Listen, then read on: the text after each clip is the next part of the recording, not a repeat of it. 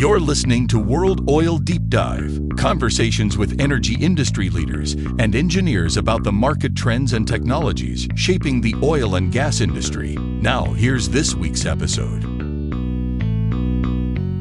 All right, everybody, welcome back. We're here with a very special guest today because this is the most frequent guest on the World Oil Deep Dive podcast that you have never heard. But you wouldn't know it. It's a funny story, but he's here with us again today, and everything is going to go fine this time, right, Chris? Of course, we got Ben, so Ben's going to make sure everything happens. Exactly, we have an actual sound guy running things instead of somebody who kind of knows what they're doing. So, yeah. So, Chris Combs from Grizzly. Chris, welcome to the show. Thank you very much, Jim. Appreciate you having me all three times. No, it's great to be here. Glad we could catch up. Like, what a perfect place to do it, and perfect day to do it as well. But just to kind of dive into my quick background. This is nearly 24 years in the industry. It's pretty much all 24 years. Wow. Yeah, that's why I have all this white hair. Glutton for punishment, they might say, but. So 24 years in the industry, it's pretty much all been frack. It's been all pressure pumping for the most part, either directly and or indirectly. So, first half of the career was really spent with the publicly traded companies. Think Schlumberger, Weatherford for the most part as a frack engineer. Transitioned into private equity held companies. Mm-hmm. And about that same time, it transitioned into kind of the first foray of what we saw that stepped away from diesel engines powering frac equipment, which was with Greenfield Energy Services, which utilized a direct drive turbine technology that's making a very good name for itself in the market today. From there, it was part of the startup management team at Evolution Well Services, and was there. I didn't realize that. I didn't know that about your history. Yep. Oh, interesting. Yep. Yeah. So while we were there, so I was there pre-commercial there. So I came on in early 15. We commercialized mid 16. With a group, I'll go back in time and say Brigham Resources was the first customer that Evolution had. We were out in the Delaware, and just really, if we wanted to stress test that, we couldn't have found a better place to do that as far as, 110 barrels a minute at 10.5, 11,000 psi. So we were pulling some horsepower. We were definitely putting everything to the test, including that turbine, and again, I guess as a unintentional way to stress test the power gen package. We were there in the middle of June at 3,000 feet elevation with, very little humidity, which is, pretty detrimental to the performance of that turbine, but it did great. We made it through. We expanded the footprint out to 4 fleets with a unnamed public producer, and a couple more of that. I think when I left, we had 6 fleets under contract. So the technology had definitely kind of proven itself, and I knew that that's what I wanted to be a part of, kind of going forward. So fast forward to that, it was, a small pressure pumping company called Praetorian that myself and another guy, we basically passed the hat amongst friends and family and raised some startup capital and kicked that off. Unfortunately, the market began to deteriorate pretty heavily pre-COVID, and then COVID was kind of the final coffin nail, if you will, unfortunately. But we built a good business and had a good time doing so. And at that time, kind of at the decline of Praetorian Energy Solutions, came an opportunity to pair up with 2 business partners to co-found. It wasn't the founder. That was Nathan O for sure, but to co-found VoltaGrid. Oh, okay. Which is done really well as well. Right. Absolutely. Yep. And that was about the time I met the managing partners, John, and Jason and those guys. And we developed a good relationship during that time. And, I took a break from VoltaGrid and ushered in the electric frac program for Next Year. So. Oh, okay. Yep. Wow. Yep. Wow, you've made the rounds. You've been everywhere. For better or worse, yeah. But it's been fun. It's been a lot of never the same day twice. Right. Which is definitely kept it interesting in me. And, this market really kind of, this industry kind of sucks you into where, whether it's feast or famine, you kind of stay in it. Yeah. No, it's really, really fascinating. I really enjoy this business for that, because there's always something new going on. There's always new technology. There's always something, that hasn't been done before that people are trying to accomplish. And so for me, that's fantastic. Yeah. And to your point, I mean, I think that's one of the things that, the oil and gas industry has really excelled at is meeting the needs of the market, right? So as we begin to talk about new ways of doing things, new ways to gain efficiencies, whether it's using kind of the latch system for rig lock, whether it's using kind of a hot swap system that Downing's coming up with, like even just something that's going to add, 60 seconds of efficiency between stages. And then you kind of compile that over, 10 different technologies. I mean, that's how we're really getting close to being able to safely and effectively frack near 24 hours a day. Yeah, it's crazy, right? I mean, almost no downtime. It's and doing it with a lot of fearful people, injecting capital into the market, right? I mean, in 2015, I think the financial, the lenders and investors got, kind of a cold feet about OFS. Right. So I think we've had to do a whole lot with a small amount of tools in the toolbox, right? Well, I think that's interesting because that led to a lot of innovation, right? 100%. You talk about the patent wars and how that kind of froze everything for a while, and then people were just like, well, we can't stop. Let's figure out ways to do this that won't violate any of these patents that are floating around. Let's figure out new ways to do things. That's right. Interested in all things oil and gas? We've got a podcast for you, The Energy Pipeline. Join us each week as we cover the latest trends, transformations, and success stories alongside various key figures from the world's leading energy companies and beyond. Listen to The Energy Pipeline wherever you stream your podcasts or visit cat.com/energypipeline. And so, necessity is the mother of invention, especially in our industry, right? 100%. Yeah. There's a lot of segments of society that is not really on our side. So we again, it just proves the point that when we open up, we don't see 10 sets of wrenches in there. We see one wrench. And we got to make that work some way somehow. Exactly. We take a flathead screwdriver and then we put something together.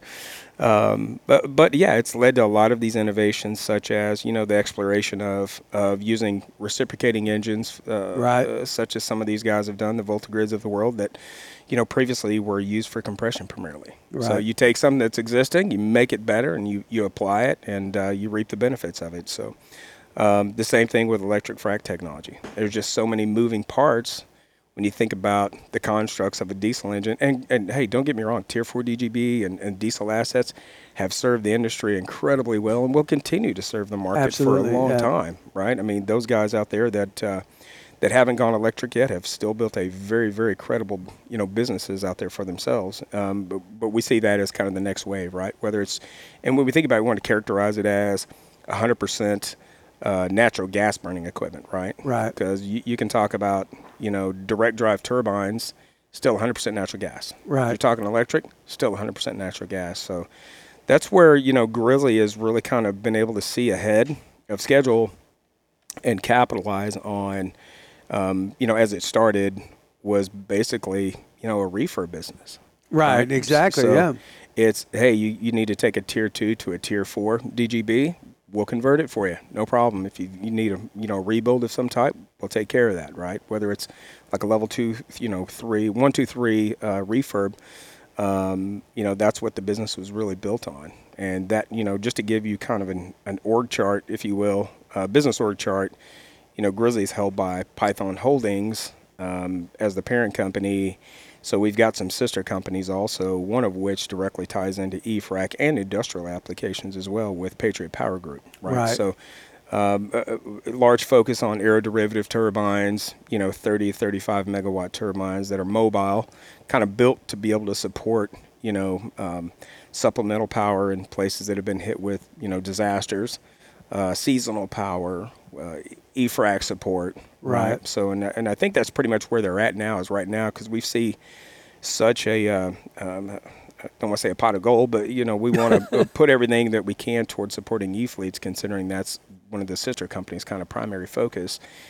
So right now we've got assets on the PPG side that sit in the Appalachian Basin and also sit in the Permian Basin. And I think more assets are actually headed to the Permian Basin due to some recent contracts that have been signed. So awesome. Yep. Hey, speaking of Python, look who just wandered in. We have the one and only John Fleming joining us on the microphone. Am I the one and only? I think there's other John Flemings out there. They just don't do it. Not like you. Not like you. Not with as good a hair as you have. That's true. That's true. So, John, welcome. Thank you. I see you got a cigar. Do you have a whiskey there too? I actually have a water. My focus is less drinking, more business right now. So. That's awesome. That's awesome. Well, we were just talking with Chris about what he does, his history, right. Grizzly, coming down to it, and now we're going to get into some of the tech there at Grizzly, and specifically your e-frac design, right? So how is that going? How's the adoption of that? I mean, for me, who's not a technical guy, I was really impressed when I first saw it. I mean, the whole concept of it, hey, we can reuse these old trailers, we can set something up, we don't have to have the power source directly on the trailer. All of those type of things was really revolutionary. How's it going out in the field? Yeah, no, so to walk you through it, the concept of EnviroFrac has been alive for probably the better part of 18 months or so, plus.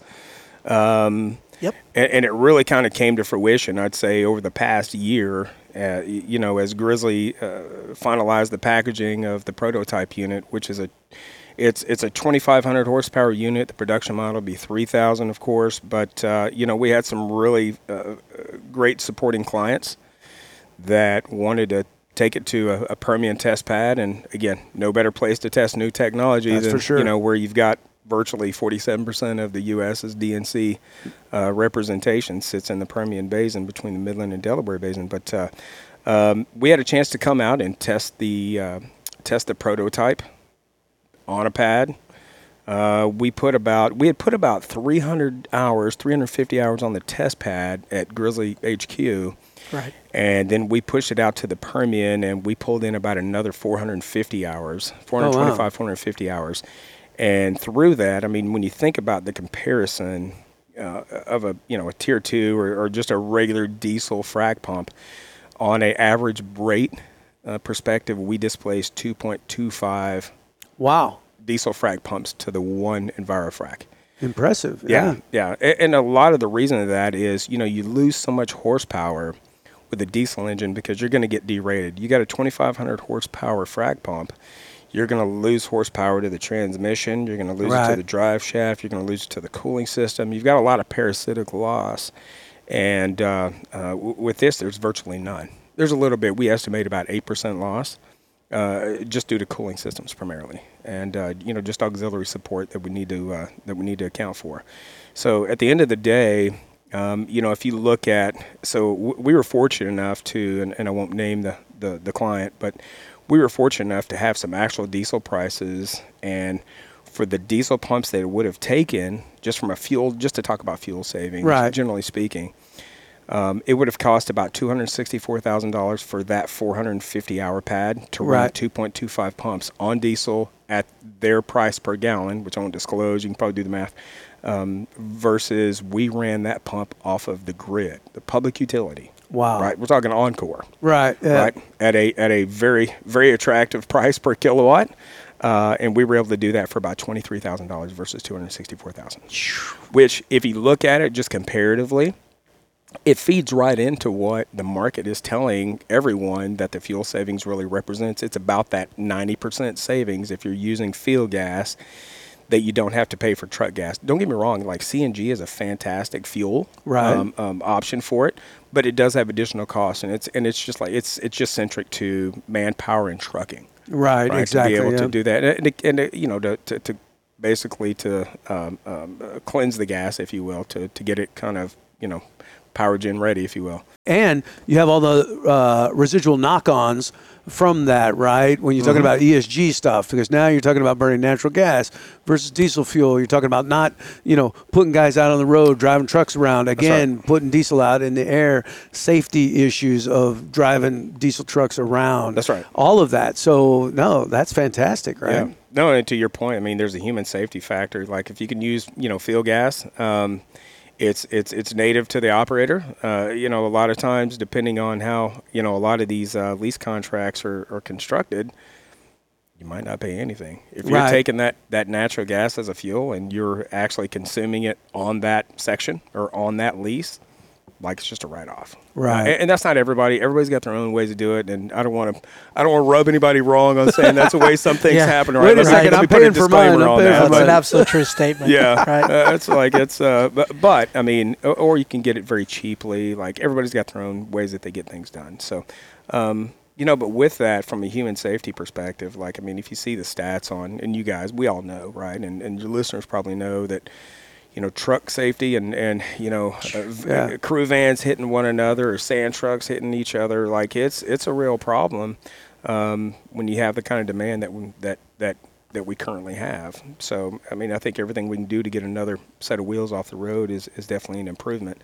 When you think about it from a pure ESG perspective, just really kind of taking out the S and the G for right now. That's probably another podcast in and of itself right. When you talk about the governance part of it and the social part of it. But, even just from an environmental perspective, just to use the field trial that we had, it took about, I think we did the calculations, it was like 209 cars off the road with what we saved in emissions.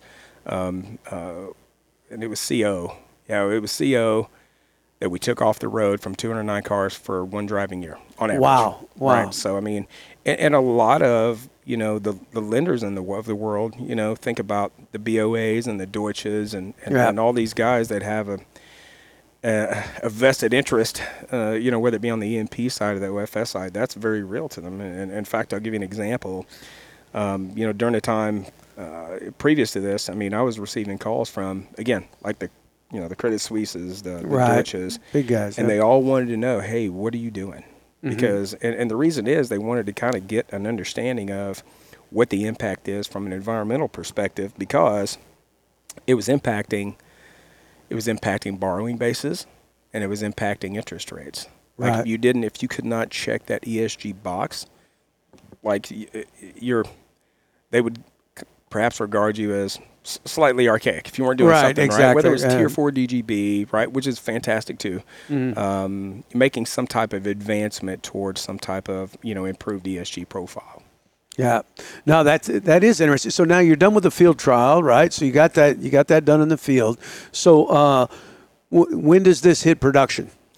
We hope very soon. So we're having, I'd say, a multitude of meaningful discussions that, and when you make this type of a capital equipment investment, there's a lot of diligence that goes along with it, if you're a public or a private, because, a lot of times if you're a private company, you may have to go to the street to borrow, right, to be able to backstop this. So it might mean you might have to go get a commercial agreement with your customer first. They may require that just to kind of reduce the risk profile. Or if you're public, we all know how complicated that can be. Absolutely, but it's a matter of just planning ahead and seeing how aggressive you really want to be from a risk profile perspective. There's some companies out there that may want to deploy one e-fleet and test it out for a while and see how it works. And then there's some that will they'll go full boogie and say, hey, give you a press release. I won't announce their name, but that say, hey, we're going full 4 e-fleets, right? To be deployed as soon as we can get our hands on them. And they've done a great job, the company to be not named, but they've done a great job of getting contracts for those as well. So there's a lot of, I think the adoption rate is incredibly high. But then again, I mean, everybody is going to run every one of those assets, rightfully so, until the wheels fall off. As long as they can run, right? Whether there's people out there still have Tier 2 full 100% diesel assets. They're working great for them. They're generating revenue. Hopefully they're paid off by now. Right. So they're getting some good return profiles on those. The Tier 4 DGBs, I mean, are still very wildly popular. More wildly popular today than the e-fleets and direct drive turbine technologies that are out there. But it's changing. But those still have a very long runway with them. Yeah, no, for sure. That is it's fascinating to me that business side of it. And I guess coming out of COVID, there was a lot of supply chain issues, right? It was hard to get parts, to put things together. Is that pretty much resolved now? Much closer. I would say. That's the right way to say it. It's getting close for sure. It's not where it was pre-pandemic or pre-COVID, but it's much improved compared to what it was, say, 12, 18 months ago. For example, you talk about these big, hot rod, 3,000 horsepower motors. You call a supplier and, you might have heard anywhere from 9 months, which you might have been skeptical about, right? To 18 months to 24 months. But I think everybody's really dialing it in, to be able to get pretty attractive on that. And, one of the unique things, and I'm trying to make this as non-commercial as I can for Grizzly, but maybe with just a little bit of pride in that direction. But one of the things that we've been able to do is really dial this in to be able to produce, from the date we receive a PO from our client, to the day that they would take delivery. We see that about the 9-month range. Really? Right. Yeah. Wow. Yeah, 100%. And it's just because we've got some unique connections on the supply chain side. Mm-hmm. That have allowed us to have access. John's been a big help on that too, to be able to get our hands on certain components that might be otherwise a little bit, problematic or a bit more extended from a time perspective. Oh, wow. Right. And John, you do that? What do you find these? They fall off a truck? How do you find does. Pretty much. Yeah. I just follow these 18-wheelers down the road. We send him to overseas and just go, hey, don't come back till you find some motors. It's got a dent on it. Can I get a discount on it? Can you just deliver it to Grizzly? But yeah, no, for sure. I mean, listen, the partnerships that we've set up over the last 2 years, really establishing this, we're looking forward to EnviroFrac expanding into the market, right? There's a lot of conversation about a lot of things out there, be it these big, almost 6,000 horsepower driven units that are electric, Tier 4 DGB, Tier 2s. I mean, I was in Midland last week, and the array of conversations, it's all over the place. Wow. But the greatest thing to me, it's I think that the realization is, and I thought, I was one of these guys that agreed with it, was that the Tier 4 DGB was going to probably have a 7 or 8 year shelf life, right, before we really got into into the E-fleets, right? Mm-hmm. Evolution being out there, the things developed by, we'll just say, Profac/US Well before the acquisition, Halliburton, a lot of companies that had the foresight to develop all this. And good for them, but they're still smart, right? They're still sticking with some of this Tier 2 that's going to help generate revenue. They're really developing the Tier 4 because they have clients that aren't ready for electric, and they want to have that dual capacity, especially with DGB if they need to use field gas, right, or bring gas in. So good on them, smart stuff, and here's the frack. Yeah, well, and John, you could probably speak to this from the Python Holdings standpoint. Do you guys, because you have the turbines and stuff, and you have all of that, do you offer a package? Like, if you're getting ready to sign somebody for, the e-frac design that you got going, or you say, hey, we can power those things too, or are those already committed elsewhere? Yeah, no, that's exactly what we're, one particular client that Chris is having conversations with, and we are too, operationally, they want to have that package, right? Right. Python Holdings as a whole offers the power, offers the equipment, and actually offers the technology from the command center side, right, with Wildcat. Right. And and other opportunities we've got relationships with. We did do what I think was a smart idea with a particular partner of ours with the technology drive that's moving forward. Matter of fact, they're working on the AI side of things right now. Oh, interesting. Which should really, really advance the technology for these e-fleets moving forward, right? It'll be a whole maintenance program within itself, and good on them. Yeah. And this is stuff that we talked about when I was on that side of the business, which is almost 6 years ago now. So, it's a lot of fun to watch, and yes, that's what we can provide. And I give a lot of credence to Chris, and I'm gonna throw some names on. Mitch Bridgeforth, our partner over at PPG, Justin Littman, who's running that, yep. Jeff Conter, who's been a huge influence for all the companies under the Python headings. Ed. On the Grizzly side, and Ed Garland too, of course, a lot of high fives go to Seward Supply, our partners, and Ed and Ed Wilson, God rest his soul. He's been gone just now over a year. Who got to see this thing finally come to fruition and actually passed away that Saturday after he got to see it run. So, so here we are today. Yeah. Exactly. Yeah. Well, that's interesting. And I'll tell you what, I mean, I'm really looking forward to seeing some stuff from you guys once you got a fleet in the field and you got some real hardcore case studies, along with clients. Sounds like you got great relationships with your upcoming clients. So, anytime you can put together an article talking about your technology and them talking about how it's helped them in their particular situation, that's a winner, 100%. For sure. Well, yeah, well, 100%. That's a winner for you guys, a winner, the content. We, our readers are all engineers at operating companies. That's what they want to hear about. What's working. Yeah, and I'm sorry. Go ahead. No, I was going to say, and your customers, as they're looking at e-fleet technology, and I think there's a couple of things that they really look at. The first thing is it's always fuel savings, right? That's the big money huge for those guys. Yeah. Of course, yeah. I mean, when you think about, we know, say an average fleet, even with a very attractive price per gallon, might be $2.5 million a month. Wow. Well, you think about that now, and you've now dropped that down to, I don't know, whatever, $300,000 a month. Right. Right. That's all. That's on a month basis. You think about that in the aggregate. It's that real adds dollars. Up. It's real dollars. And to even to kind of continue that further, you think about it from a labor perspective. Your standard frac fleet might take 15, 16 people per 12-hour shift. This is going to take about 10 people. Wow. Right. So you've got a labor impact now. Right. So now, and you've got a safety impact now, and you've got fewer, green hats on location. Right. And, when everybody always has this misconception that it takes a crew of E-techs to run an E-fleet. It doesn't. It takes guys that just know how the equipment operates, because due to automation, we've made it way super easy. Program it in, let the same guys that run that E-fleet run, but have a strong, a qualified electrical, a QEW, a qualified electrical worker on location, and have kind of a well-seasoned electrician on call, at least, you're good to go.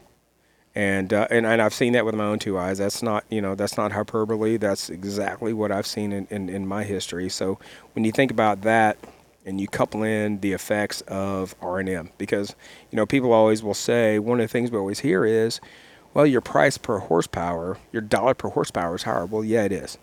Mm-hmm. But when you think about it too, you're also talking about an engine, and don't get me wrong, again, Tier 4 DGB assets, fantastic. But when you think about the life cycle of an electric motor, you might get 60,000 hours absolutely, out of it. And in the frac world, even in an aggressive frac world, that's 10 years. Right. Before the first major overhaul of one of these electric motors, right? So you've got a very definitive reduction in R&M assumptions. Mm-hmm. You've got a reduction in labor. You've got a reduction in fuel. So there's going to be a premium on an asset level. Yeah, for sure. And everybody's looking for those savings now, right? 100%. So, the cost savings alone should be enough to make people look at it twice. Mm-hmm. Just to say, hey, is this something that we could possibly use? John, you were making a motion like you had something to say in there. No, it's just when Chris started talking about the cost savings with fuel, it was pretty fascinating. There's one example he cited to a particular client, and it was significant, right? Mm-hmm. It's I think their total expenditure for a year was $57 million in fuel. Wow. Yeah, it was pretty crazy. And I think with the breakdown of EnviroFrac as a whole, it saved them $50 million. No right, way. And I don't remember $50 million. Wow. It was a $7 million expenditure on fuel costs. And so that was pretty crazy. So, but yeah. So, Chris had to excuse himself there. He was having a coughing attack. It was too much cigar for him, I guess. But no, listen, man, right on the money, right? And it's funny, Chris said, I think that was kind of a humorous shot at me because I'm the one who always uses e-techs on the field, right? Because, right, yeah. You've got these electric techs now that need to be able to operate it. But he is right? With what we've seen across the board with personnel and people in the field, a good mechanically inclined individual, they're going to make a good living. They're going to have a lot of responsibility, and these frac companies are going to start making some good dollars on what they're needing to do, right? Yeah, so. Definitely. Well, thank you guys both for stopping by, being on the show today, and for suggesting that we record at my favorite place, the Blend Bar, man. There's no better place to record podcasts than the back room at the Blend, right? 100%. Yeah, man, we got to twist some arms to get in here, so it wasn't that hard. All right, guys, thanks a lot. Thank you. See you next time. Appreciate it, buddy.